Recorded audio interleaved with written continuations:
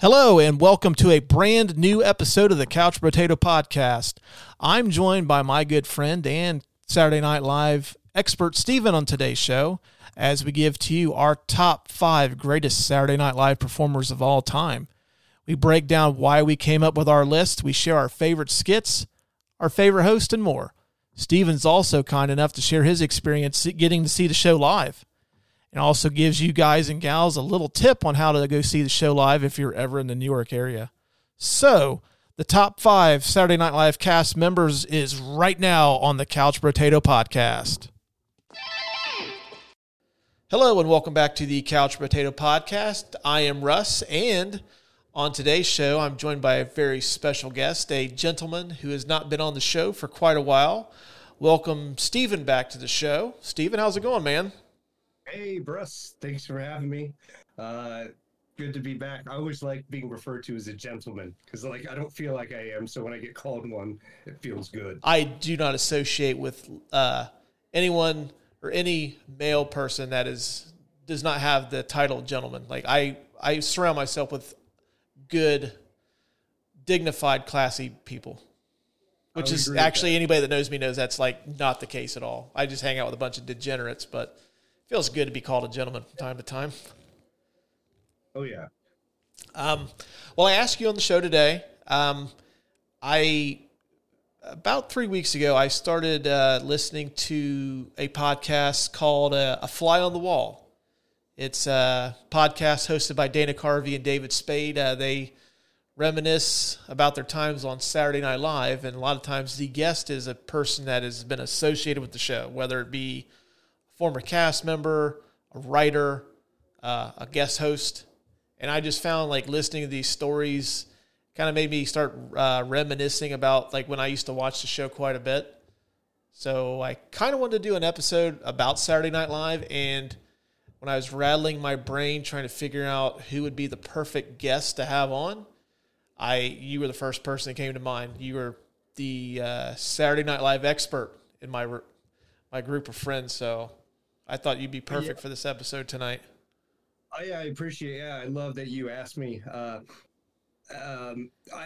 It's why I think Saturday Night Live, I thought a lot about this when you called me to prepare for this.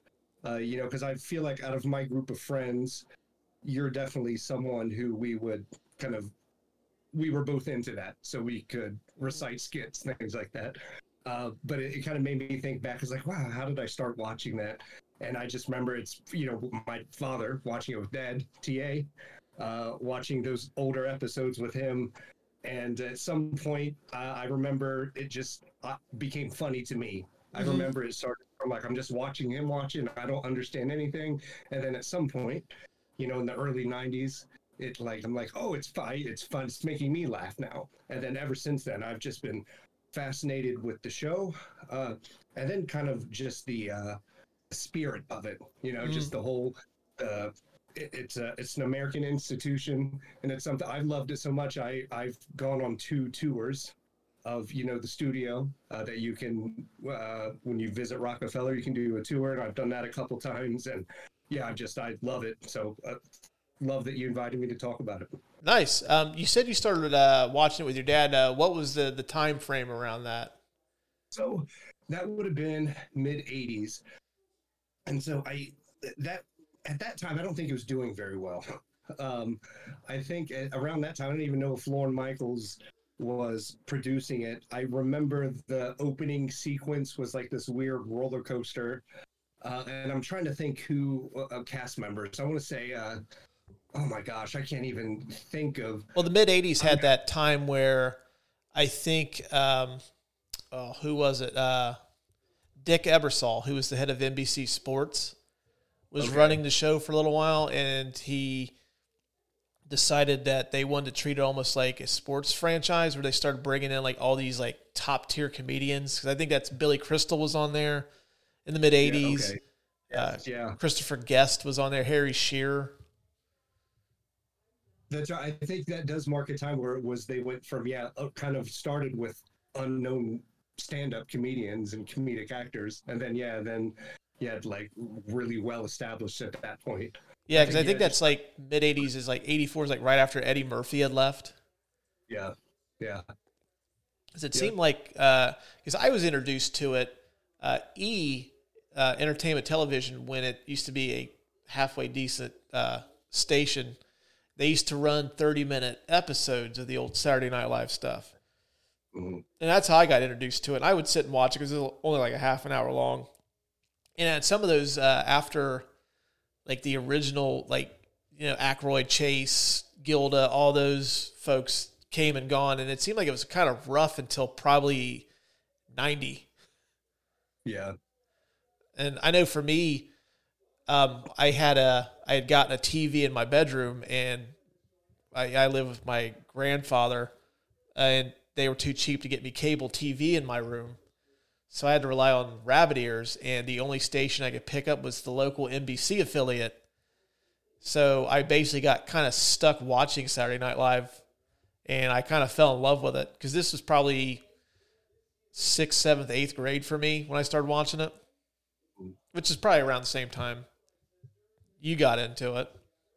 Yeah, I would say so. It was probably around the time where the skits made it made sense enough to where I thought it was funny, And then the other thing that I think was that I just brings great memories of is just seeing these people do that, and then me as a kid going, "Oh wow, that's so cool! They're building this world around this sketch, this idea of a sketch. I never even thought of it, and then you see this, and for me, I thought it was just I don't even know how to describe it. It blew my mind how cool that was to create these little skits, these little miniature worlds for a funny few minutes.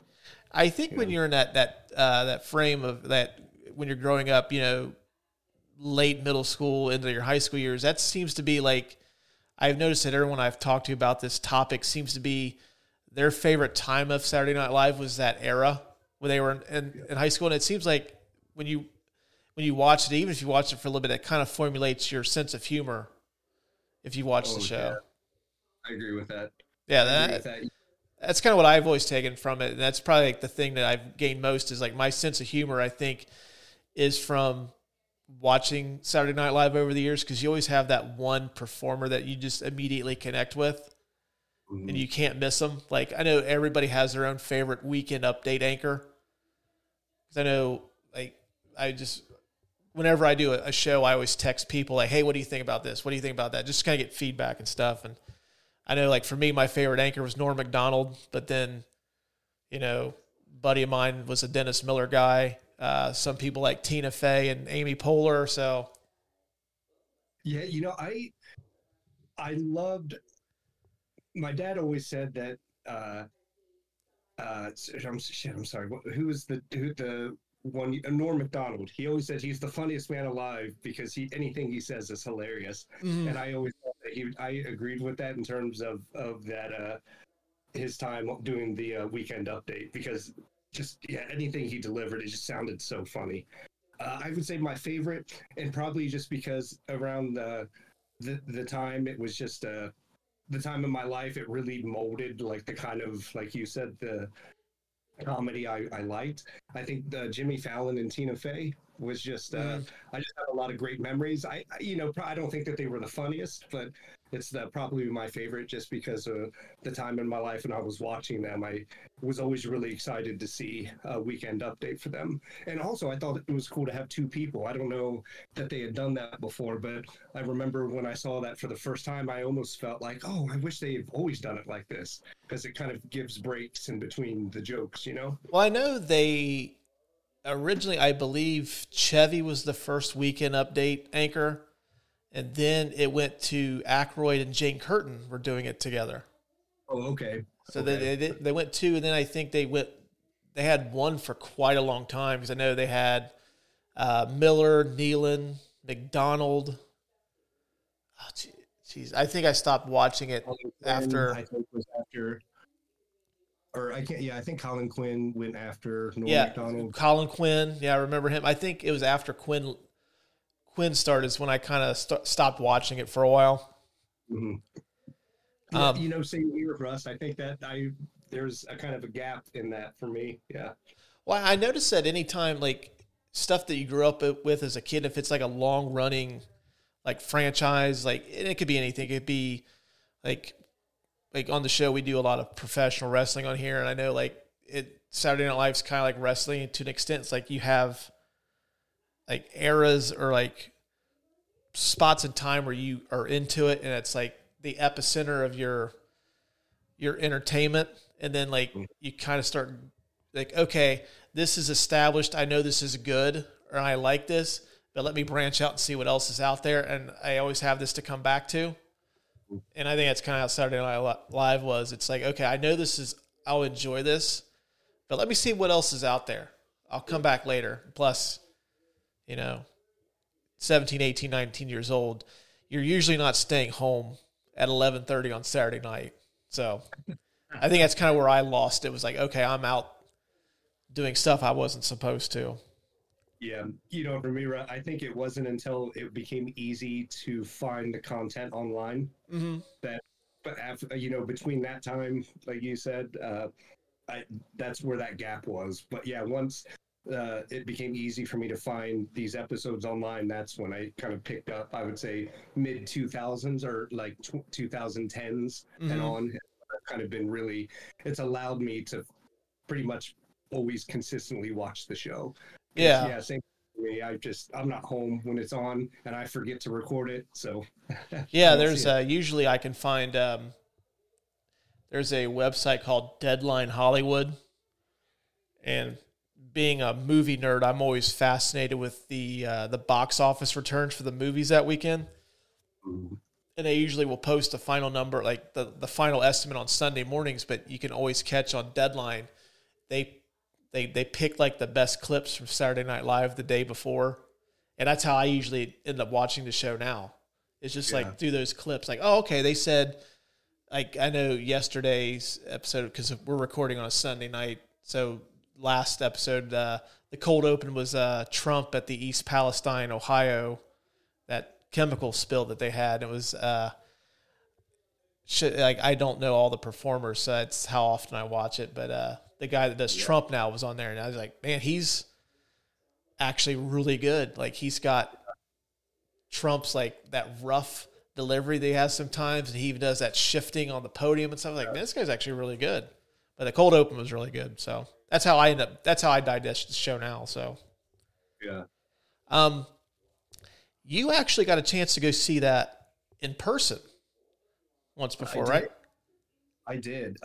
This is one of the coolest things that's ever happened to me in my life. Again, I've loved Saturday Night Live for a really long time, and I've always wanted to get tickets. And so the way you have to get tickets, it's like a lottery. And so every I can't remember the time frame. I usually get a reminder email, or I see something on Facebook, but you have a time frame where you can email NBC and let them know you want tickets. And usually there's something fun, like they want you to explain why you want tickets. So I would say for every year for, gosh, as long as I can remember having an email and knowing that's how they did it, I would submit my name. And I remember in 2017, I'm sitting at work. And I get an email from, I still have the email. I couldn't find it for this. It's buried way down. I can't even remember which address it's in, but I know I still have it. It's from NBC. And it's so funny. I opened it up and it said, "Congratulations, you have been selected for Saturday Night Live tickets. Please call this number for details." And what's so funny, it looked so unofficial. Like at first I thought it was spam. I was like, there's no way this is real, and so I remember I even did some research on that phone number and it seemed legit. So I called the phone number and I told him who I was, and she verified my information. She says, "Yeah, you got selected, and you get 2 tickets." And I got really lucky because I think when you don't get to choose, you don't choose your date, and you don't choose whether you get the dress rehearsal or you get the live show. But we were selected for the live show, and it was actually the 2017 Christmas episode. And that was hosted by Jimmy Fallon with Justin Timberlake as the musical guest. Oh, wow. You got a good one. I know we got so lucky. I think if we got the one before that, it would have been John Goodman, which I would have been happy to see too. But I was really happy that we got selected for this one. So yeah, my wife and I, we only had a couple weeks. You don't have a lot of time, and if you don't go, they'll just select somebody else. So I confirmed that we went, and we booked a hotel, and it was really cool. Do you want me to kind of talk through the experience? Yeah, go ahead, man. Because that was actually the next question I had was how is it watching it live versus watching on TV? Now, before we go into that, now you said that, so you actually, they'll give you tickets for the dress rehearsal, so you actually, there's a chance you won't get to see the show as it's happening, but you get to watch them practice, basically? Yeah, that's it. So you might get a chance to see dress rehearsal. Now, is that the same day, or is that like the day before? Yeah, it's before the live show. Okay. So it's before the live show.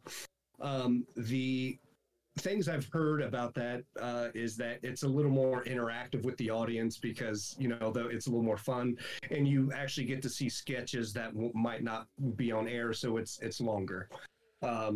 So yeah, so I was really happy. I mean, that would have been a cool experience. I'd have been happy with that, but I thought it was really cool. Now, I did hear, who was it?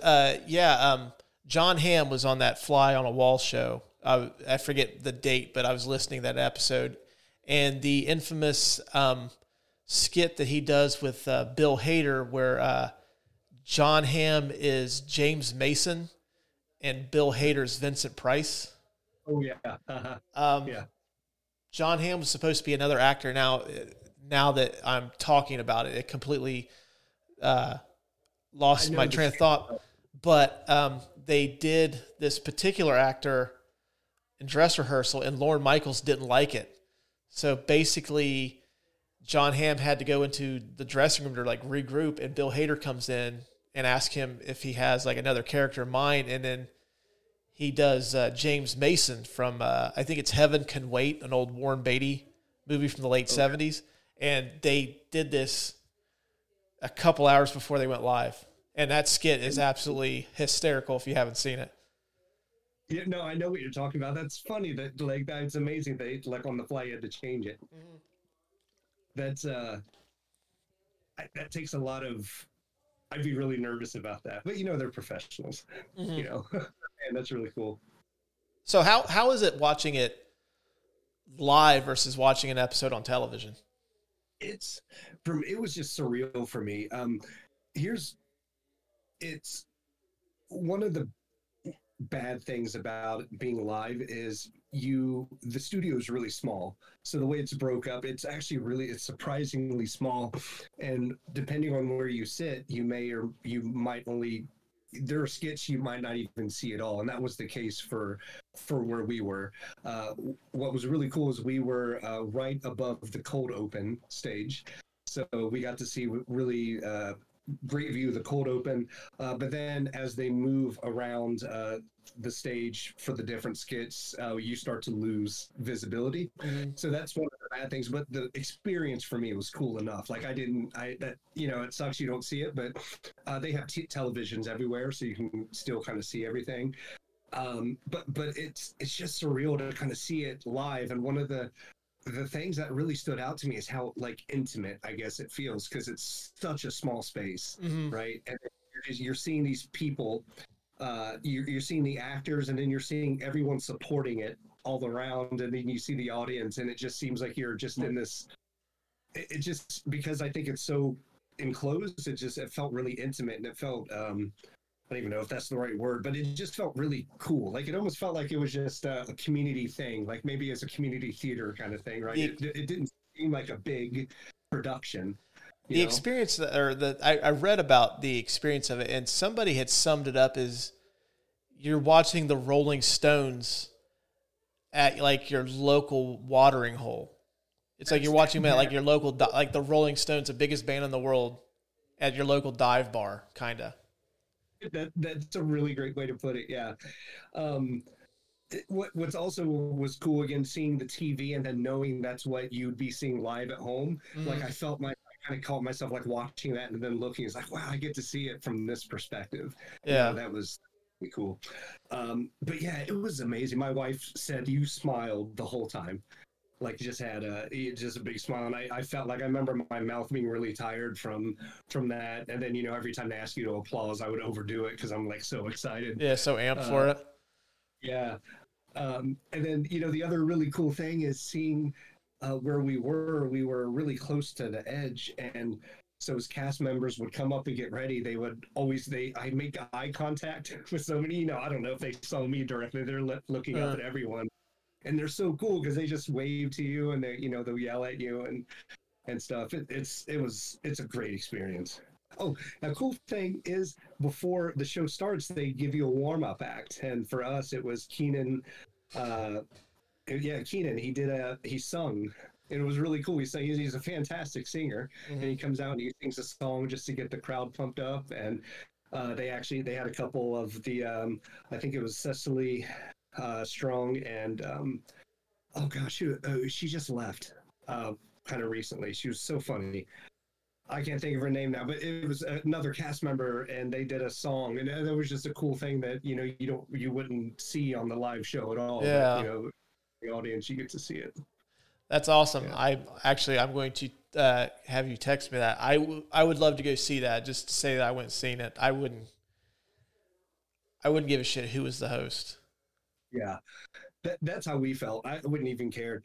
And the one cool thing that happened is my wife and we were on national television for about 3 seconds when they did one of the commercial bumper breaks. Oh, I don't know if they still do it, but during that time they would, while they were still doing commercial, they would do like a quick pan of the audience or something like that. And we were there when I'm like waving like an idiot because I'm so excited. And then it was so funny. A couple of my coworkers texted me really? the picture and calling me. Yeah. Well, you can stream those on Peacock, or as we call them on our show, the Cock.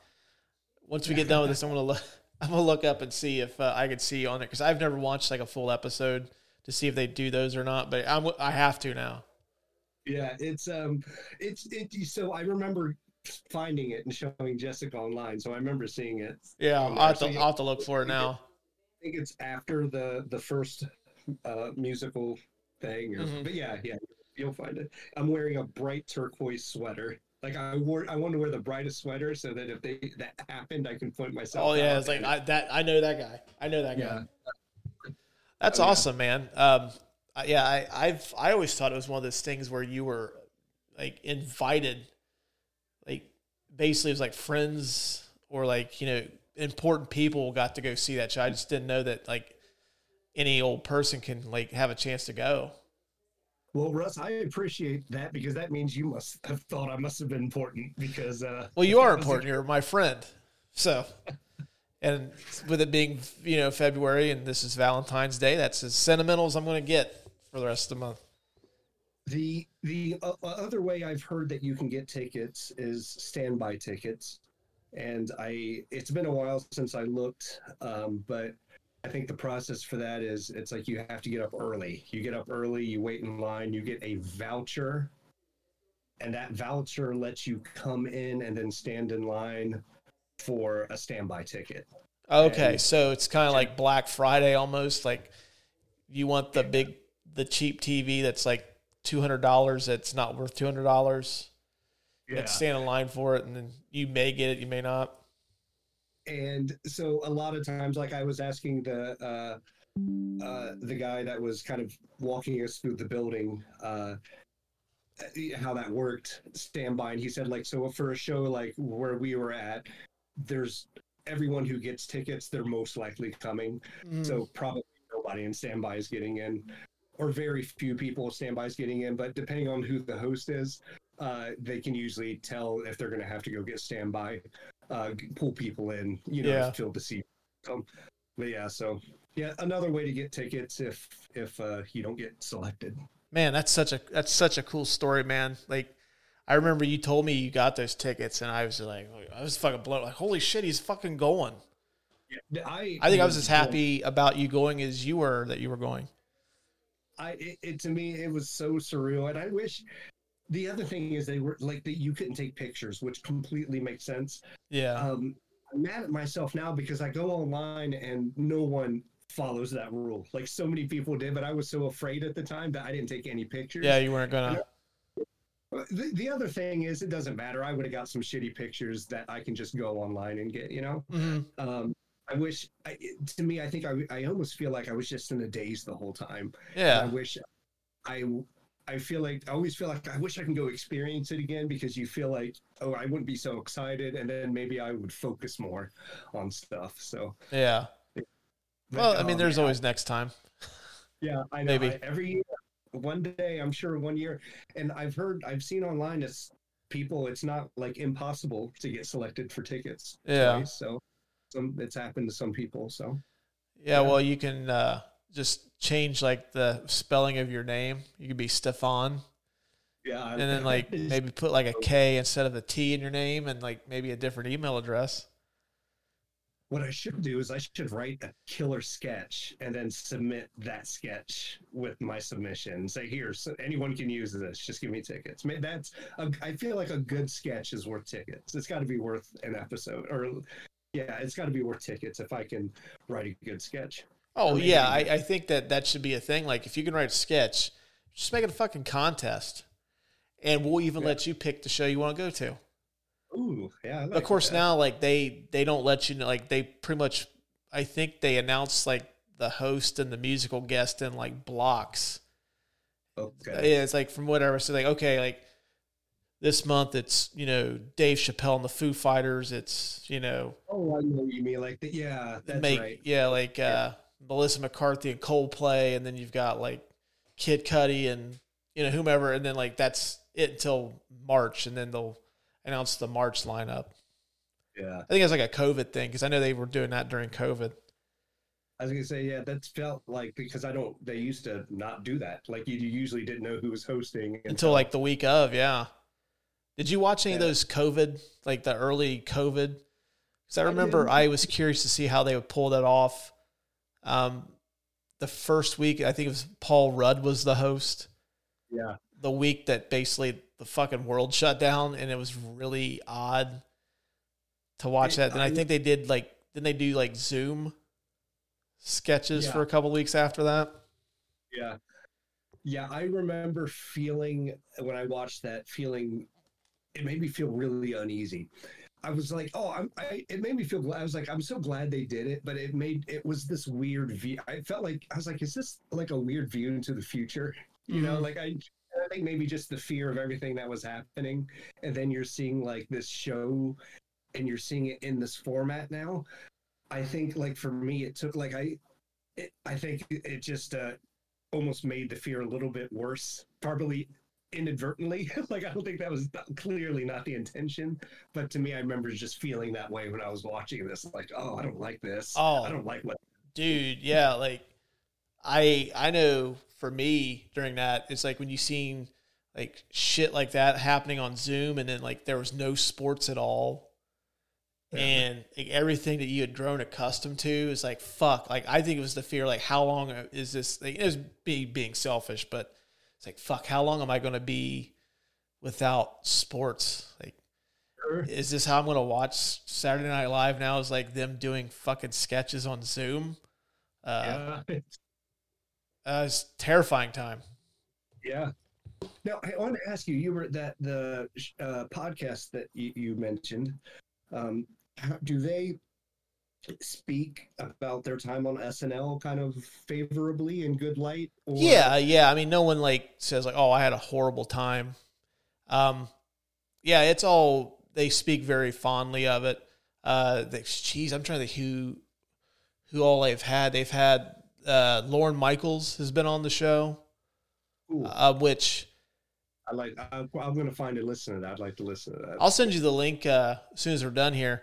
But everybody that comes on the show, they have a Lorne story, and they all do the Lorne voice. And I can totally see where Mike Myers got the inspiration for Dr. Evil from. Oh yeah, yeah. Um, Mike Myers has actually been on the show, which I found a little shocking at first until I found out that him and Dana had reconciled and they're on good terms again. Because I knew for a while there they would right each other's throats for some weird reason. Yeah, they did like a 2-part tribute to Chris Farley. John Hamm has been on there. Paul Rudd was the guest, I believe, this week. Okay. Since he's been the host so much. Chevy's been on there. I don't think they've gotten Aykroyd or like Murphy or anybody like that, but yeah, I mean it's usually Conan O'Brien, who used to be a writer on the show. He's been on there. So yeah, it's somebody that's been involved with the show. And they just talk about their experiences and stuff on there. It's a really, really good podcast. And plus, this may be a little foreshadowing, but I really missed seeing Dana Carvey in anything. So being able to hear him again was kind of cool. Honestly, I'm not a big Spade guy, but yeah, Carvey's awesome. So I was like, okay, I'll at least check this out. And it's on regular rotation now. Oh, I love it. Yeah, I'm glad you told me about that.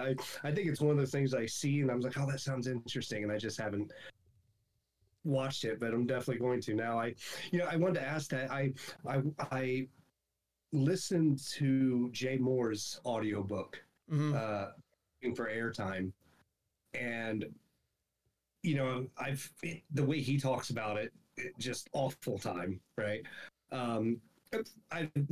Lots of awful times, sure, awful and good times. And then listening to people like Janeane Garofalo talk about her time on the show, and just interviews I've seen, and but more just so most of the insight that I've kind of learned about from Jay Moore, and that's a cutthroat place, and it is like it is not. At least at the time, the way he describes it, which is surprising, it is not a collaborative place at all. It's very cliquey and it's very competitive. And it's like, I remember reading that and just being complete, because my thought of it is, oh man, I bet these guys are just have the best time doing this. Mm-hmm. Right. And maybe they do now. It seems like I feel like the culture of Saturday Night Live has changed, especially now. It is not the same show it was, when I first started watching it, for sure. But yeah, it is just the way he describes it. It's almost like it can be very harmful to your health. The way he describes it. From what it sounds like it's kind of like it's kind of like anything. There's only an hour and not even an hour and a half, really. Once you break down the two musical performances, commercials, things like that, it's probably like an hour, maybe. Yeah. So it's like an hour a week where you're trying to get shown on TV, and I mean, I could see it being cutthroat. It's like they're all trying to vie for that same spot, and like some people just don't cut the mustard. And it's like with anything, though. Like if you don't have success, you're not going to view it from a favorable lens. Sure. I completely forgot that Janeane Garofalo was even on that show till you said something. Yeah. And I don't remember seeing Jay Moore in a lot. So Sarah Silverman has talked about her time on the show. Man, you're right. I think it's because I'm sure if you asked, Kenan Thompson, he's got to say nothing but great things about it. Oh, right? Yeah. So yeah, no, I think it all depends on how your time was on the show, kind of what you're going to say. But yeah, it was really interesting to hear him talk about it, because it was just the complete opposite of the way I thought it would have worked. Something like that. But it's one of those things. Now, once I learned that, I was like, yeah, that makes a lot of sense. And then it's like, oh, it's that. I always heard, learn Hollywood is cutthroat, but I've always had this fantasy that no, it's just people who love making movies working together. Yeah. And how that works, I'm like, oh, it kind of made me understand how Hollywood probably works too, right?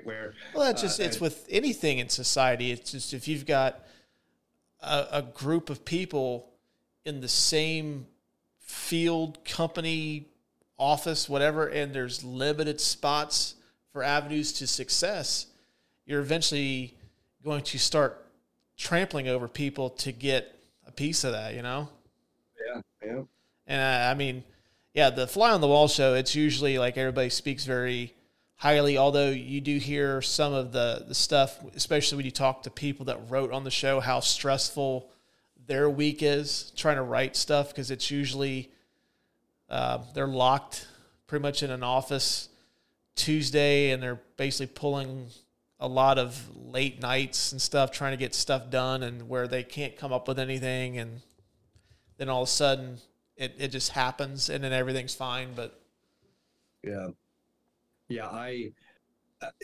learning about that made me realize I've always had like this fantasy. It's like, man, I feel like in another life I would love being a comedic writer or being on that show. And then learning that made me realize, like, oh, you have to have strong character to do that. Like, that you have to be a strong person to withstand that and then keep doing it. Week after week. Because I'm sure that those guys submit stuff, and like the performers, like, I'm not doing this. This is fucking shit. Yeah. Or, I've heard stories like Chevy Chase, the way he talks to cast members. I hear he's not a very kind person. No, well, him and I know one of the things was him and Bill Murray did not get along. Oh, I think it was Murray and Chase had a fist fight right before they went live. Oof. And then and then of course they turn around and they do Caddyshack about a couple of years later, and they have that infamous scene together. So I mean, I'm sure it's just. And to me, it seems like I could definitely see it, because especially with like the '90s cast, because Sandler eventually has Spade and Rock, and it seemed like those guys were always in stuff together, like Sandler, Farley, Chris Rock, Spade. All those guys seem to do shit together, so I can kind of see that clique mentality with that stuff. Yeah, like it was just that. I imagine, like, Jay Moore says he's excited to be on the show, and it's just like he feels like he just gets the wind sucked out of his sails for no reason, and he says it just feels like that, especially with a lot of new cast members. It's just like, oh, you come in really excited, and it's just like you're so excited to like work with these people, and then you realize like these people don't like you, right? Because you're competition to them. Like, they want somebody new coming in and taking airtime away from you. So it's understandable, but I can imagine. I was just like, you have to love it so much, and you have to just be okay with day after day getting shit on. Well, that too, and you've got, I mean, when you're coming in there as a new person, you've got people that are already established in there that, like, it's kind of like those are Lauren's go-tos. Like, he can depend on Sandler, he can depend on Will Ferrell, and then, like, you've got somebody new coming in, like, can you cut it? Yeah. And, like, a lot of times, I know, as an example, Spade had been on that show for years before he finally broke out. Mm-hmm. He was always that guy, like, when they had, like, I remember I was showing, actually I was watching the Lunch Lady bit with Sandler and Farley, and you start seeing, like, all these bit players that you don't really, like, Norm Macdonald was, like, dressed up as something, and Ellen Cleghorn was dressed up as something, and who else was, I think Julia Sweeney was one. It's like, these are like bit people that like never really, they were good, but they never really stood out outside of norm. You know what I mean? Yeah. Oh. Yeah, I remember and I can't remember the name of the show, but MTV used to have a show where they would do it's kind of like a short 30-minute documentary on a celebrity, and there was no speaking. It was usually just text over music and pictures. And they did David Spade, and he I think he said a big part of his adopting kind of his very sarcastic, snarky, mean-spirited comedy came out of just this realization that if he doesn't come up with something at Saturday Night Live, he's going to get cut. Mm-hmm. And he did like that, started doing that Spade in America thing where the Hollywood Minute. Yeah, I'm sorry. Yeah, I think Spade in America or something. Oh, that was a show he had maybe. Yeah, Hollywood Minute, where he made jokes. I remember he made that joke about Eddie Murphy. It was really kind of mean-spirited, Oh yeah, he hit below the belt on a lot of shit. But but I think that was part of his coming up with a way to be more memorable on the show, and that with other things worked. Yeah. Well, I know it's been a while since you've been on the show, but we've kind of changed things up a little bit. We have a little bit of a conversation around topic, and then we craft a top 5 list off the topic. So today, I decided we were supposed to have producer Adam on the show. Unfortunately, he was not able to make it, so he did provide his list. But I wanted to get your thoughts on who you think are the top 5 best performers to come out of Saturday Night Live, and give us your favorite skit from that person. So I'll do 5, then you do 5, so on and so forth.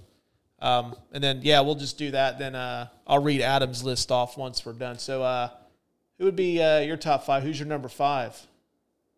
So number 5, I would say just Chris Farley is probably my number 5. Mm-hmm. I have him on the list.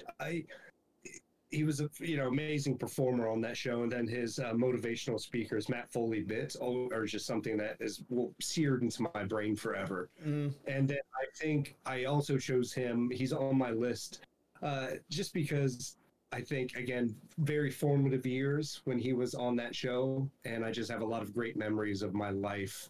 And again, that you'd mentioned earlier, these people kind of like forge the kind of comedy you like, and so I feel like Farley, just his outrageousness and very physical, is something that I loved, and I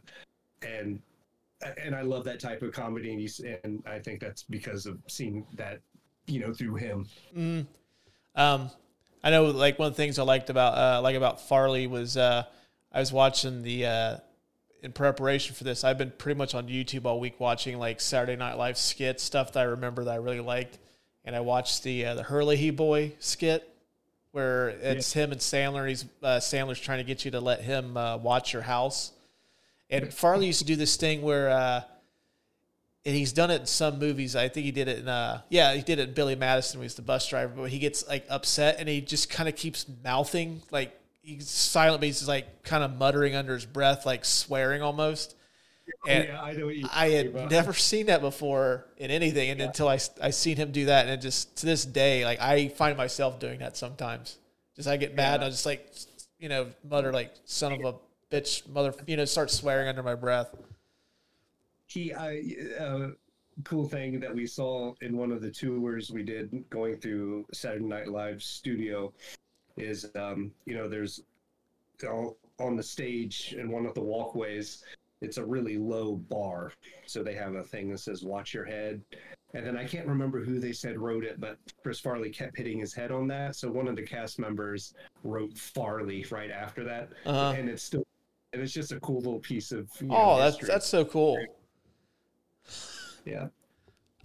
Producer Adam had Bill Hader as his number 5. Oh, okay. And his favorite skit was the character Vinny Verducci. Oh, yeah. Where he's interviewing Malkovich, and of course it's a porno movie that Vinny's been in. I love that because that's one of the genius of that skit is he can do impersonations of the people on his show, and not in character. And when he does John Malkovich, I don't know if that's what you said, but he does. Yeah, the John Malkovich, and it's a dead-on impression, and it worked so well for the sketch because he's playing this non-English-speaking character, and he sounded more like John Malkovich than John Malkovich did. Yeah, I caught and he just kind of, it's like almost seamlessly he just goes from one to the other without no flubbing or anything.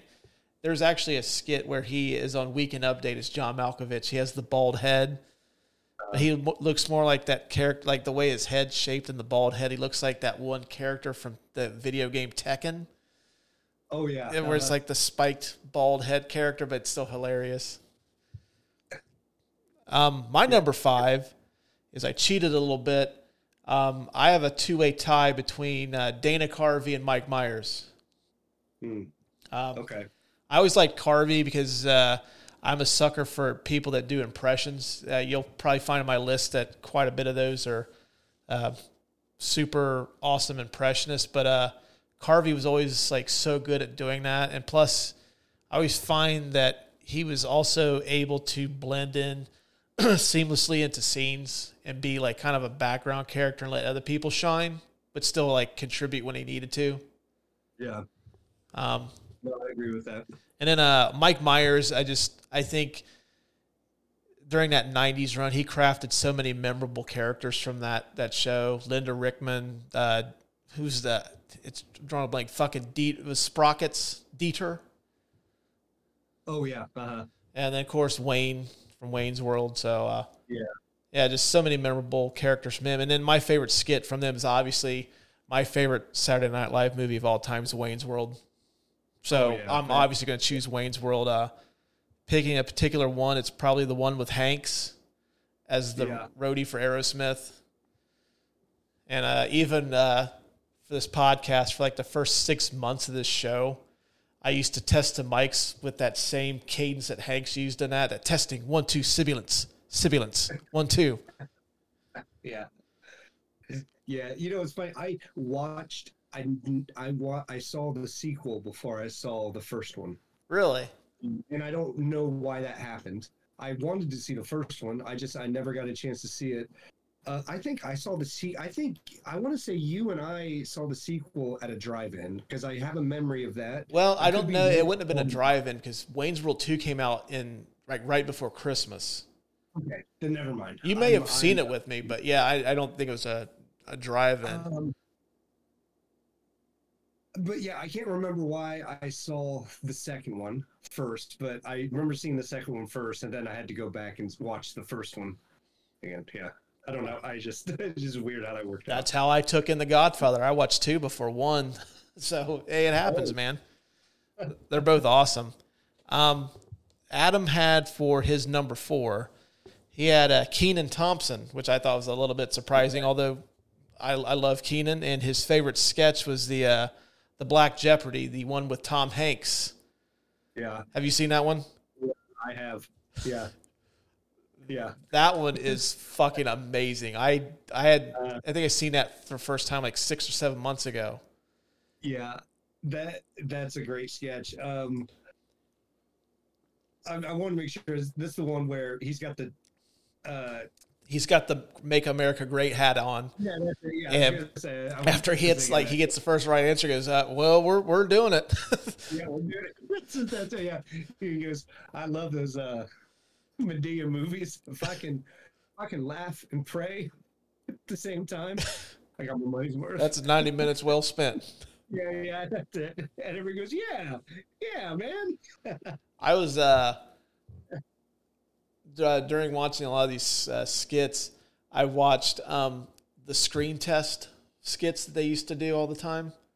They would take like a famous movie and they would do like they did the Star Wars screen test, which is my all-time favorite one. But they seem to have brought him back in the early 2000s. But Kenan always did Sinbad. And I remember. I honestly, this is no slight to people like Sinbad, but I think his Sinbad is funnier than Sinbad. Yeah. Kenan's great though, and I think he's closing in on the record for being the longest tenured cast member, if I'm not mistaken.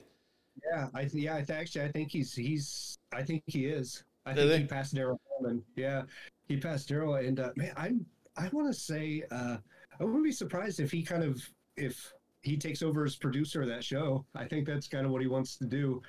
At least I remember like reading something about that. Now, did Daryl Hammond, is he like taking over for Don Pardo now? Because I know he did it for a while. I don't know if he's still doing it or not. At least that's as far as I saw online. I think, he's really he's an announcer. Yeah, I always liked Hammond too. Kind of an underrated performer. Yeah, you're right. He is. He's another one who is great kind of background, but then is an amazing performer himself. Yeah. Who is your number 4? So my number 4 is Will Ferrell. Okay. Yeah, Will Ferrell is. When I think about Will Ferrell, honestly, he's just. I feel like he was made for that show. Mm-hmm. Like I remember feeling that way about that watching him. I was like, he is like the perfect cast member. And I just felt like that. And he could play anything, and he was always really funny. And I've learned that a lot of he came up with a lot of his own, the sketch ideas that you see came from him. And one of the coolest things is I remember seeing his audition online, and one of his bits that he made up for his audition is actually one of my favorite skits of his. And I don't know why. I just think I think it like reminds me of my dad and my uncle, but it's a man yelling at kids to get off the shed. I don't know if you remember that skit, but yeah, we're just flipping burgers and talking, and he goes, get off the damn shed. But he does that in his that's one of the bits he does in his audition. And it's funny, you can hear people laughing, at the table. Yeah, it's so funny.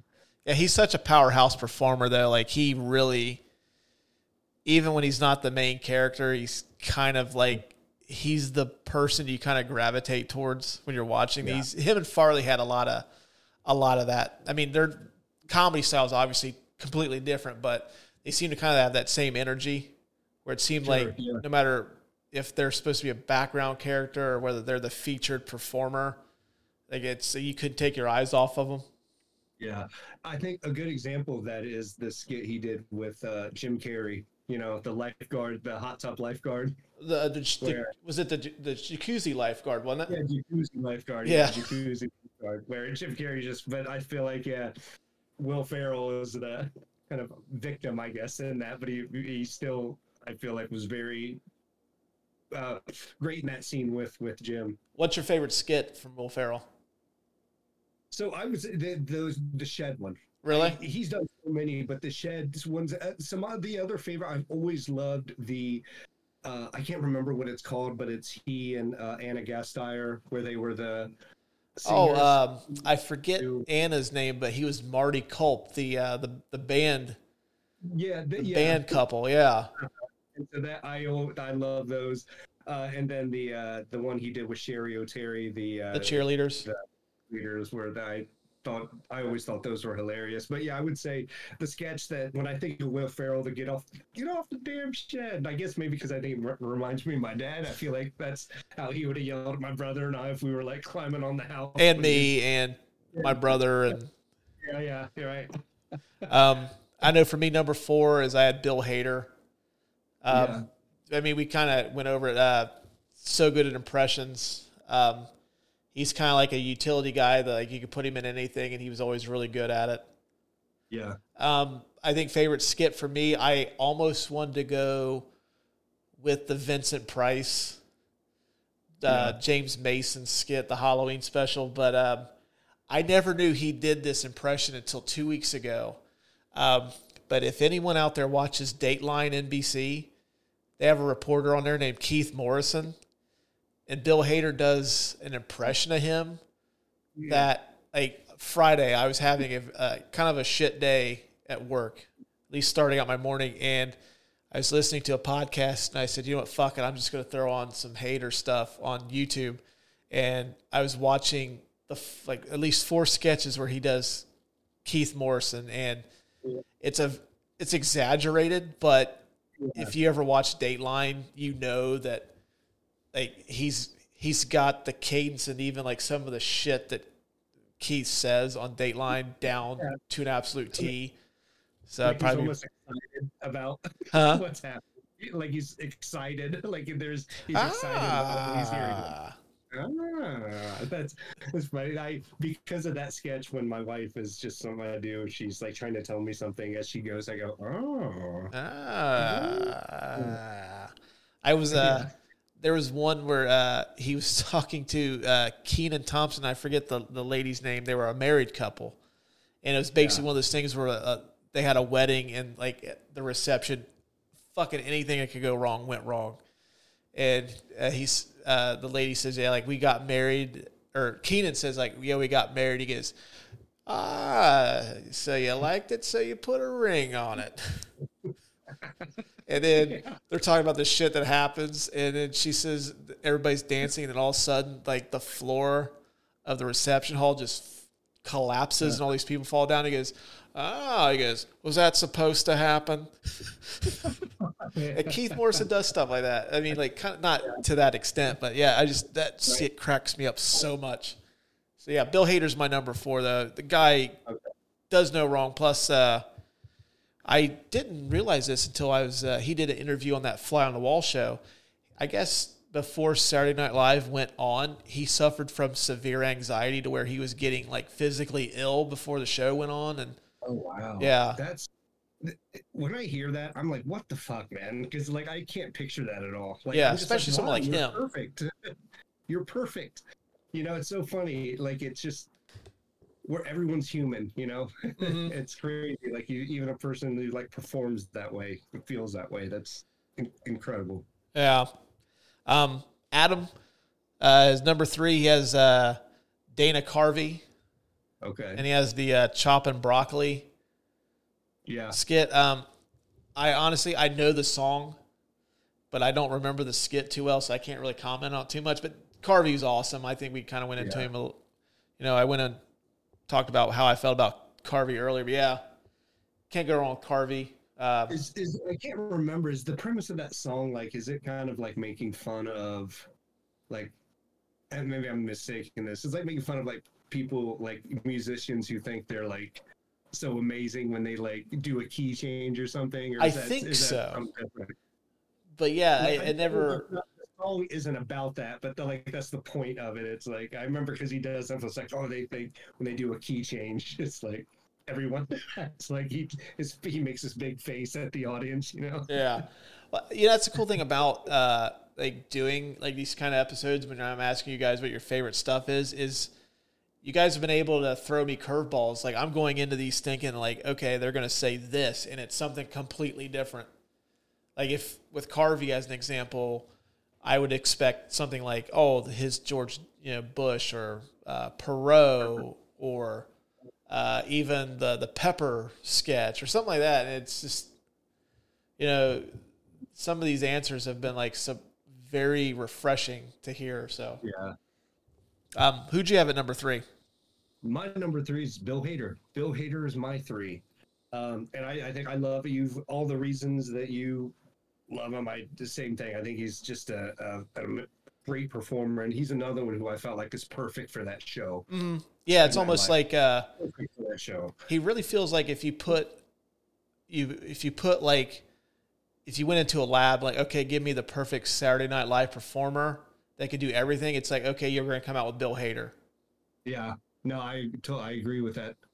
A great performer. I would say, I was going to say my favorite sketch was Vinny Vedecci, but since that was already mentioned, I'll say probably my second one is I don't think he did the sketch when he was on the show. It's when he came back and hosted, but he was in a puppeteering class, and do you know what I'm talking about? Yeah. It's just like he's the one who's like a war vet, and his puppet looks exactly like him. And I just watched that one this morning. Yeah. And he starts making out like he's talking like basically he's suffering from PTSD from the war. His puppet is. Oh yeah, that cracks me up, man. That one, and I also love that too because he's making his cast members break, just because of how ridiculous it is. During the screen test ones though, talking about how good he is in impressions, like his Alan Alda. Oh yeah, who I had completely like forgotten about. Like he was obviously a very prominent actor during the 70s with MASH, and but then he comes back, like he seems like he's almost like kind of prominent again, at least a little bit. And he always this is great stuff. Yeah, it's that was a fit. Yeah, as a dead on impression. My number 3 is I had Phil Hartman. Oh, okay. I don't know. He's just the consummate professional. It's just like you could plug him in wherever, and you knew you're getting something good. He also, to me, Phil always seemed like he was not just a good comedic performer, but he was actually a really good actor. Yeah. And some stuff that I liked about him is even when he's playing the straight man, like he makes I always use the Matt Foley sketch to describe him. I don't think the Foley sketch works quite as well if Phil Hartman is not playing like everybody's dad in that, just so straight. Because I've even found myself when I was revisiting that sketch a couple days ago when he yells down to the basement, goes, "Hey Matt, come on up, buddy." I find myself calling people buddy sometimes. I'm like, fuck, it's totally ripped off from that sketch. But I mean, Phil Hartman was just like the guy that you can always count on. He was always going to deliver, and they just the pros pro. They called him the Glue. I think that was the nickname he got on the show. And it seems like ever since he left, they seem to have that one performer that has been on the show for a while that seems to be, you can plug him into anything. We spoke about Darrell Hammond earlier. It seems like Hammond took the mantle from Hartman, and then once Hammond left, Keenan kind of took the mantle from Hammond a little bit. Favorite Hartman sketch. I love the caveman lawyer was really good. That's good. I like the what was that? The Frankenstein, Tonto, and who was the other one? Because Hartman was Frankenstein, Lovitz was Tonto, and I forget the other one.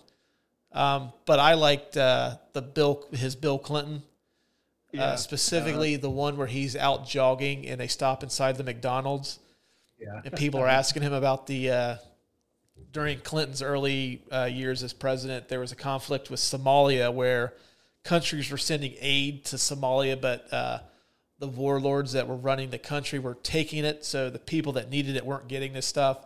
So people inside of McDonald's were asking him, why aren't these people getting stuff? So he's basically eating bits of their food and explaining the whole, this Egg McMuffin, rice and water. Snatch, just takes a giant bite out of it, gives it back to him, intercepted by warlords.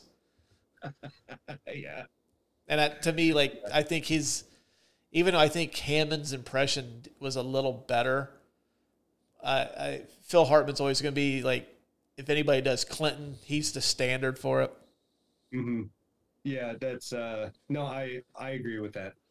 Yeah, one of my I'm pretty sure it was Phil Hartman, and because in my memory it seems like it's him, and it seems like it's a role he would play. It was a very visual gag, but he would play detectives a lot, right? Because he had that great voice for that.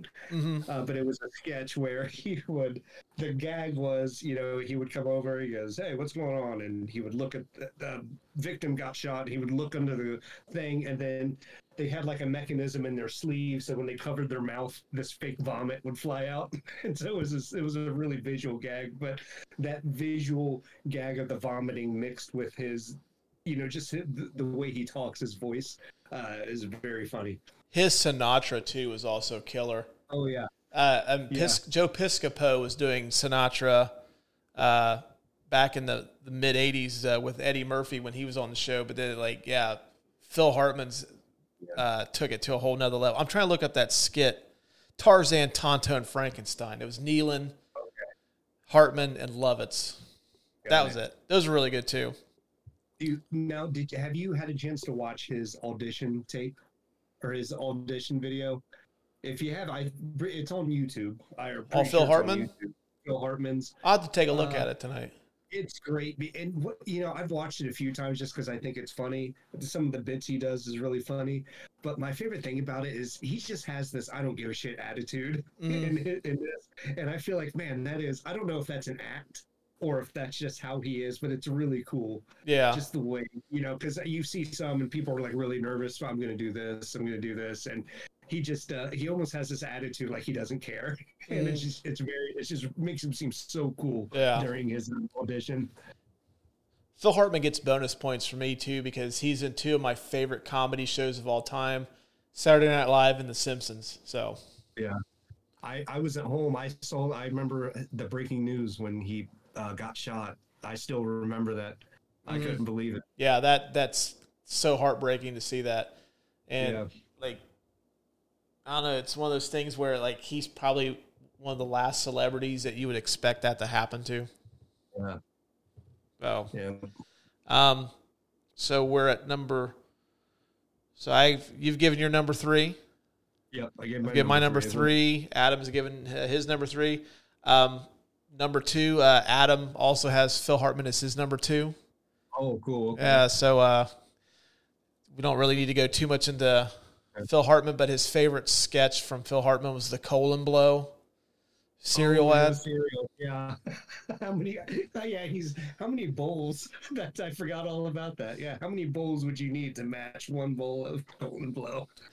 I remember as a teenager, my mom was trying to put a grocery list together, and she's like, "You guys want a cereal?" And I had mentioned, like, "Yeah, just grab some colon blow," and it just went completely over her head. Like, I've never heard of that one, but okay. And then, like, you see the grocery list, you see, like, we need, like, laundry detergent, milk, bread, cereal, and then, like, in parentheses, colon blow for Russ. Colon blow question mark? You should have said, "Well, you have to ask for it." It's in the back. Yeah, they keep it in the back. Who is your number 2? My number 2 is Tina Fey. Oh, dude, she was so close to being in my my top 5, but go ahead. Yeah, she. I think another one. She's just phenomenal writer. Right. Yeah. One. I mean, she just did everything on that show. Great. She was great on camera, and she was amazing. She was an amazing writer. And some of the things I've heard about her from other cast members and interviews is she's the nicest person, and really helped new cast members, would bring them in the sketches. So I think that's just beautiful person, right? My favorite sketch, and just on camera, she was always just so funny. Her Sarah Palin sounded better than Sarah Palin. The fact that she looks a lot like her too sold it. Yeah. Oh yeah, she was great. And I would say probably my favorite sketch, and this is probably one of my top favorite sketches of all time, just because I just think it's genius, is her Colonel Angus sketch. With oh my gosh, his name, Christopher Walken. Yeah. Colonel, are you familiar with that? Yeah, I've heard of it. Yeah. And I remember watching that, and it took me a while to realize that it was just the play on words of cunnilingus, right? I didn't get it at first, because she goes, I've been waiting so long for cunnilingus, and you just say it over and over again. Eventually, the audience picks up on it. Yeah, and I think that's when I picked up on it too. And it is just that sketch. I just think that is an ingenious sketch. I just think it's so funny. Anyway, yeah. So that's favorite sketch from her, and probably again one of my top favorite sketches of all time, just because I just think it's genius. I think it's an amazing sketch. I think Tina Fey is important too, because it seems like she was kind of during her period is when I think, in terms of one of the things I felt after the original cast, because the original cast had Lorraine Newman, Curtin, and Gilda, who are just powerhouse comedic actresses. But after them, Saturday Night Live really kind of lacked a strong female performer for a long time. Yeah. And then, like, when she came on, it seemed like the female performers actually seemed to be stronger than the male performers that they had. It seemed like she was like kind of like the head, led the charge of, like, when she was on the show, we had Amy Poehler, we had Maya Rudolph. My timeline's a little foggy, but I think Kristen Wiig kind of intersected with some of them too. She came in a little bit later, yeah. And then I think maybe Kate McKinnon did too. Yeah. But yeah, I mean, now it's right. That's a great observation, because I didn't even think about that, Russ. I mean, now I feel like they have several phenomenal female cast members who, like, they're great on their own, right? Not just as great bit pieces, but they have great memorable characters of their own. And you're right. I think before Tina Fey, I can't really think of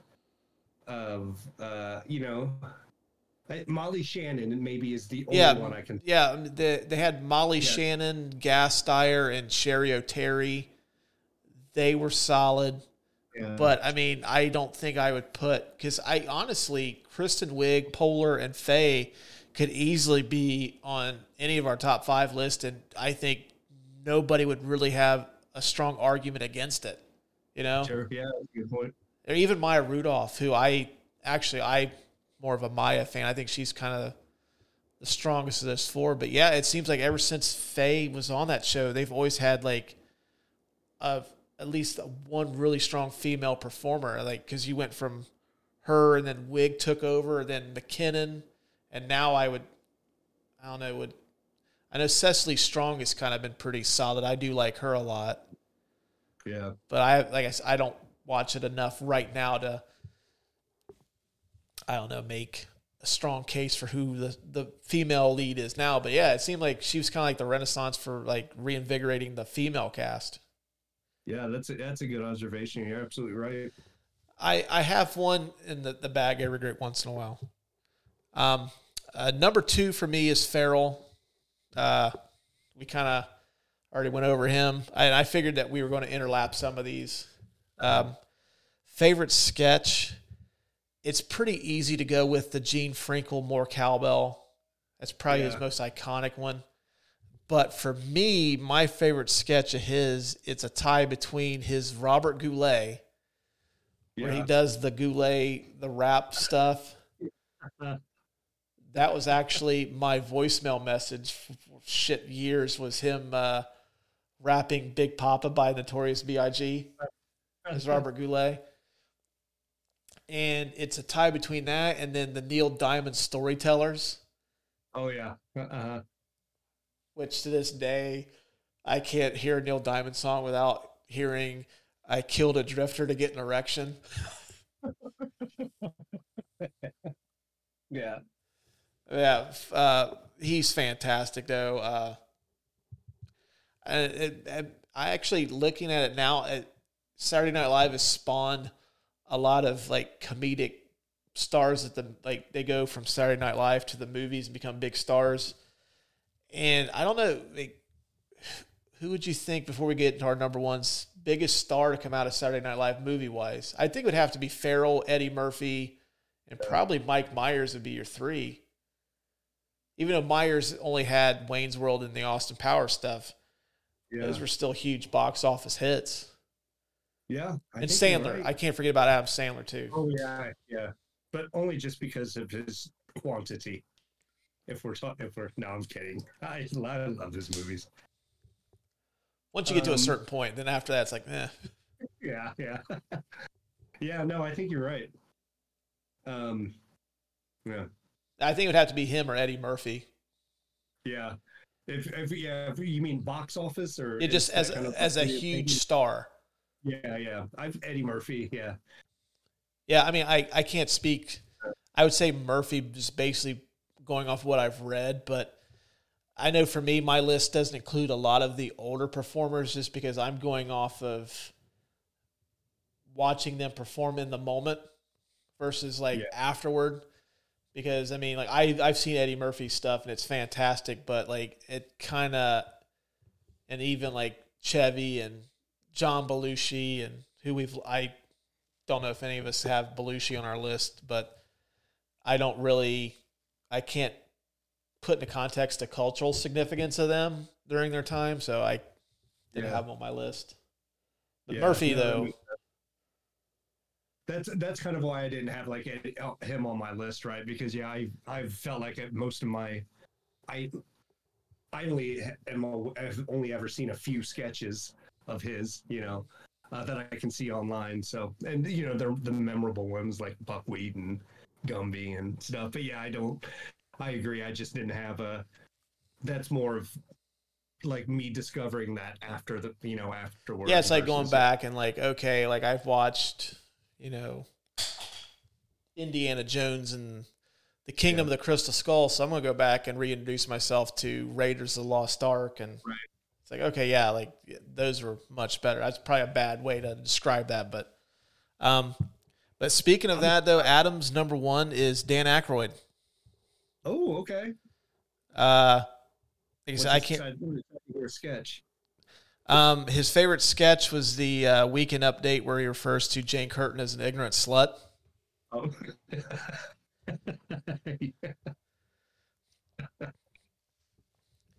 I do like a lot of Aykroyd stuff. Actually, me and some buddies used to go to Boston Market, which I don't even know if those are still a thing. They are. Oh, are they? No, I don't think they are, man. I'm going to look that up now that you say that. Well, last time I was at one is me and my wife and my son went on vacation to Florida, and we have a thing that if we go out of state and if they have a professional sports team, we try to go see that just to say we've seen, the Detroit Red Wings or we've seen the Denver Broncos, whatever. But we were on our way to a Tampa Bay Rays game, and on our way to Tropicana Field, we passed a Boston Market, and we were looking for some place to eat. And I said, "Oh fuck, there's Boston Market. We got to go." And my son was like, "Well, what do they have there?" He's like, "Oh, they got like rotisserie chicken." And he's like, "I don't want to eat that." And I'm like, "I don't care." Yeah. I was like, "We'll stop at McDonald's and get you a Happy Meal on the way, but I'm eating at Boston Market because I don't know if I'll ever see this again." Oh man, I haven't had Boston. We used to have one at Fairfield, right, or somewhere around there. Yeah, we used to frequent the Boston Market quite a bit in our area. But they I'm talking about. They used to ask you for a name for your order, and Dan Aykroyd used to do this skit on Saturday Night Live. It was called Fred Garvin, Male Prostitute. Yeah. And that was like, it would be one of the names I'd use for Boston Market. Yeah. It's like they'd call your name like Fred Garvin, order for Fred Garvin. I think I've heard you use that before. I feel like you've used that in other places, but too. Yeah, Aykroyd had a lot of good stuff, though. He did the Bassomatic. I remember he took over. It seems like they always have they haven't so much in recent years, but they always seem to have like one of their big stars do the presidential impression, and he was Jimmy Carter. Yeah. And I remember the skit where Jimmy Carter was doing I think it was like a live call-in show, and the caller was tripping on acid, and he was basically talking the guy down like, "Listen, you're on planet Earth, you're fine. You have some music, or like play some music. Do you have any Allman Brothers?" Yeah. And Jimmy Carter sounded nothing like Jimmy Carter, but it was really good. Then, of course, the Wild and Crazy Guys with Steve Martin. Yeah, Steve Martin, yeah. Yeah, Aykroyd's a good choice, man. Like, I really wanted to put one of the old guys because Aykroyd, Belushi, and Murray were like my three favorites from like that first run of Saturday Night Live. I loved everything they do. As a matter of fact, I still use the Bill Murray lounge singer Star Wars. Whenever we're talking Star Wars, I have to throw it in as obnoxiously as I possibly can. We have a duty to. Yeah. I think it's written like, okay, cue up the obnoxious lounge singer bit. Yeah, Aykroyd's a good one though. Yeah. Who do you have as your number one? So this was a little hard because there was a few that I wanted to choose, but I think ultimately, if I had to think about who's my favorite cast member of all time, and this is someone who I always go, like, I love watching their sketches, like I YouTube their sketches often, and it's Jason Sudeikis. I loved him. Whoa! I love him. So yeah, again, it was hard. I had a few, but I would say ultimately Jason Sudeikis is probably my all-time favorite SNL cast member.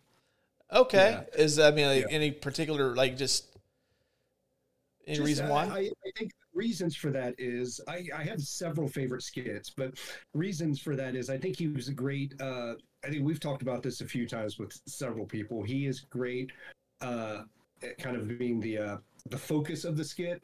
And then he's great just being in the skit in the background. I think a good example of that is in Kenan Thompson's he's the What's Up With That skit.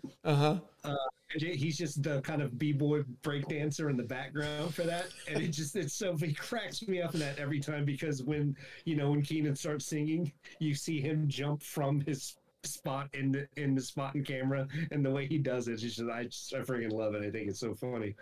But yeah, even Um, I think one of my favorite sketches from him, and I watched it this morning. I probably watch it at least a couple times a month because I'll think about it and watch it.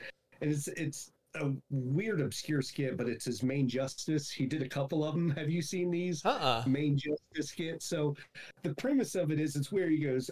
It talks about it's like a court television show called Main Justice that takes place in Maine. But then when they introduce the characters, they're all like they're Cajun characters. And so Jason Sudeikis does an amazing case, like, now what's all this now going on here now, right? And he talks like that the whole time. But the premise of the show is it's weird because they're in Maine, but they all talk like this. And so everyone in the courtroom, including he is the presiding judge, and then usually it's the judge, and then the two skits it's been the host is the bailiff. So they're kind of the main focus, and then everyone in the courtroom, the defendant, they're all very Cajun, and then it's like the plaintiff is Cajun, and then the defendant is like just a regular person who's very confused about what's going on. And it's so funny. He goes, "What's happening here? We're in Maine, you know." And he goes, Jason Sudeikis, he was like in the skit, he goes, "Well, I don't know, maybe after Katrina, a lot of us got relocated here to Maine. We just don't want to change, you know." And then it's anyway. I highly recommend you look them up. As soon as we get done with this, I'm going to do that. I'm going to look them up. And so the way he talks, like I talk to my kids like that all the time, especially if they're just getting on my nerves and like they just ask some questions. I just start talking like that to them, and then they get tired of it really quickly. Yeah, because they can't understand what I'm saying. So it's just like, they ask, Dad, can I use the iPad? What's out there? You want to use the iPad there now? Would you want to watch the show now, huh? Is that what you want to do there now, huh? Can I use the iPad there? Well, you got to tell your dad what you want to use your iPad there now, huh? It's almost like, who's the guy from The Water Boy? Yeah. Right? He talks like that. It's like a version of that. Colin with Where You Maggot. Yeah. So anyway, yeah, you got to watch it. And then Jamie Foxx is the host in one, and then Justin Timberlake's in another one, and they're both hilarious skits. So yeah, Jason Sudeikis, my number one. Oh, see, I knew this. Now I feel kind of like my number one's going to be like a big letdown because you guys have come up with like these kind of out of left field choices that are really good. But for me, number one is Chris Farley. Yeah. For me, my criteria for my favorite performer is if I can put him on and the skit is just as funny seeing it for the 100th time as it was the first time. Farley probably has more of those in for me than any other performer that's come through the show. I know you mentioned the Matt Foley motivational speaker, and that probably would have been mine. But just simply to be different, I'm going to go with his other iconic skit is the Chippendales with Patrick Swayze. Yeah. Patrick Swayze, yeah. And that works just so well because it's simply like the polar opposite of what you'd expect a Chippendales dancer to be. You've got Patrick Swayze, who's shredded, good looking, movie star, and you've got Chris Farley, who's built more like me. And the fact that these judges are struggling to pick who they want to win. That's a really good one. I'm sorry, I wasn't saying he's built just like you. I was saying that's a great choice. I wanted to be clear. Okay. I with you. I don't think I'm quite Chris Farley's size, but Farley for me though, he's just ball of just manic energy, and just even like some of the skits, like he's like this big ball of energy. But from everything I've read and heard people describe Chris Farley, is the Chris Farley show performances is more in line with who Chris Farley really is as a person. And those skits work so well together too, because I have a feeling that if this show ever gets big enough to where I can interview famous people, I would imagine for like the first, depends on who I'm talking to, but I'm sure that I would probably interview famous people like that too. Like, hey, remember when that rock was chasing you after you grabbed that gold monkey and you got in that plane and flew with that? Remember that? That's so cool. That would be me. And I think everybody was like would have like kind of that starstruck moment like that too. Yeah, I agree, man. I was gonna say, if those probably my behind the motivational speaker skits is my favorite, because I think they're hilarious. Yeah. Paul McCartney, you guys remember in that song you said, "The love you make, sequel to the love you take," or something like that. Yeah. He goes, remember that? And he goes, yeah, I do. He goes, yeah, he did the ones with him, and then he did one with Scorsese that was fantastic too. So he's like, remember, like they were talking about the passion, or not the Passion of Christ, the Last Temptation of Christ. And yeah, that one was really good. But yeah, Farley's my number one. Man, I love those choices for number one from you guys. Those are like completely out of left field, and I love them. And it's like those are people you wouldn't expect. Yeah. Two quick questions before we go.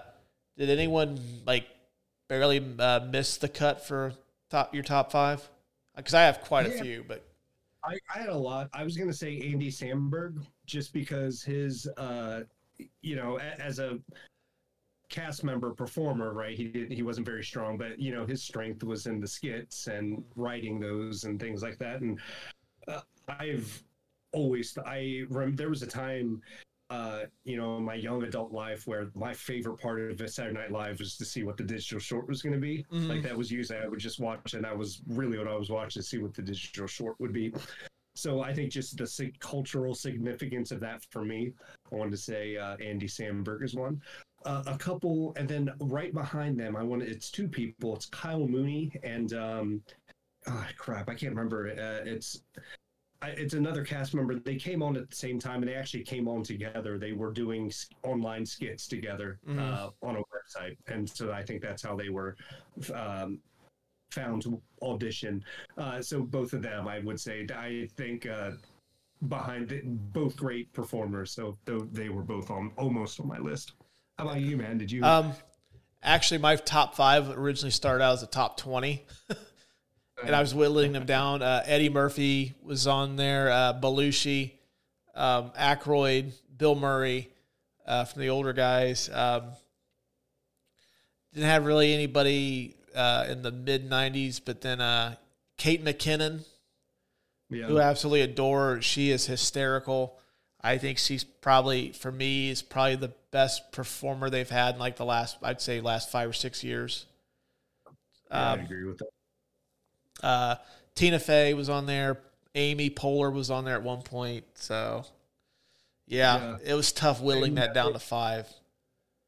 Yeah, it was. And here's the thing: if you ask me this a year from now, this might be different a little bit. I would definitely have Hader, Jason Sudeikis, but again, depending on like my mood, I feel like there's a lot of people that, like Andy Samberg, it was really hard for me to not put him on there, So, but yeah. Farrell, Farley, and Hader would probably be on there for sure. Actually, four of my five were pretty much set in stone, but it's that fifth spot, trying to figure out who I wanted to put in that fifth spot. And that's why I kind of cheated a little bit. I was like, I'll just put fucking Myers and Carvey on there together. Last question before we wrap this up. Who is your favorite all-time host of the show? Oh, man, that's a good question. Again, if you ask, I'm going to say this now because I watch these episodes a lot. Justin Timberlake is probably one of my favorite hosts. I've always loved when he's, the skits on there have been really funny. He is surprisingly a very good host on that show. Yeah, he really is. He's I remember his first appearance on there was surprisingly good. I was like, oh, well, he's really, which makes sense. He's a performer, right? So, but yeah, I was surprised. I was like, oh wow, he's funny. And then just especially his later appearances there, it's just really, really funny. You can tell he's comfortable. He almost seems like he's very seasoned. The last, I don't think he's been on there in a couple of years, but. The last time. So I'd say, definitely Justin Timberlake is one, and there's probably several others. I can think of. Christopher Walken is one. He's a really good host. I know for me, it's probably Baldwin. Oh yeah. Uh-huh. When I was researching this show, he's been a host 17 times. Wow. I didn't know it was that many. Yeah. That's crazy. One of my favorite opening monologues from him, this is in the 90s. He does the monologue and he goes, he loves hosting Saturday Night Live. You get the whole New York experience. He goes, come on, let's go show you guys. And he's tipping everyone. Do you remember that? He's like, he goes backstage to say, oh, this is, hey, it's Dana Carvey. Hey. And then he says, after he goes, he puts a couple bucks in his pocket and then he goes on to the next one, for the whole New York experience. It's a great opening monologue. Obviously, he's probably going to be best known for his stuff as Trump during the elections of 16 and 20. But I always loved his Tony Bennett. Yeah. Like he did that skit with the Tony Bennett show. I love the one where he had Liza Minnelli and her husband was at David Guest. Yeah. And I know for me, we didn't get to talk about, because we could probably talk about this for another 4 hours, but one of my favorite sketches was always the Joe Pesci show. When it was, what was his name? Jim Brewer. He was he was Joe Pesci, and they always seem to have a rotating spot for De Niro. And I always thought that Baldwin's De Niro was the best because it looked like late 80s, mid 90s, like later De Niro, where he's done Heat and Casino and all that stuff. Kind of the slimier version of him.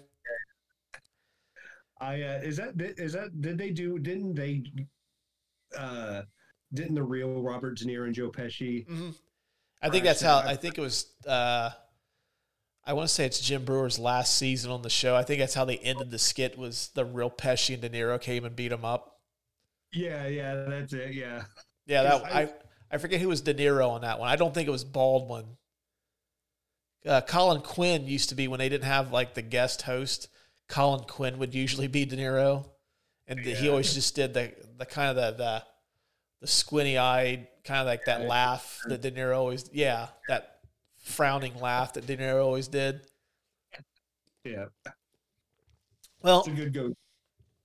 Hey, man, it was awesome talking to you about Saturday Night Live, man. I've been wanting to do this for a while, ever since I heard the show, and I thought, it'd be perfect to have you on. Plus, it's been a while. I know you were awesome on the Ocean show, so I wanted to have you back, so I thought this would be perfect. Yeah, dude. Honestly, man, I feel like I'd love to do another one, man. We'll have you back on.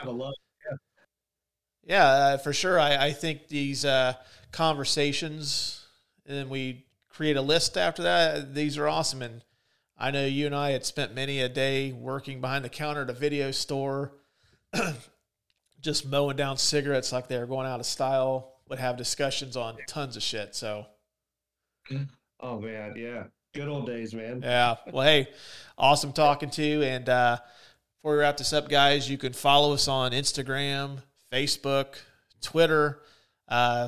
Check out the description of the show to find those links. You can email us if you have any questions, concerns, complaints. We direct those towards producer Adam. So be sure to follow us. We drop new episodes each and every week. So listen where you get podcasts, and we will talk to you guys later.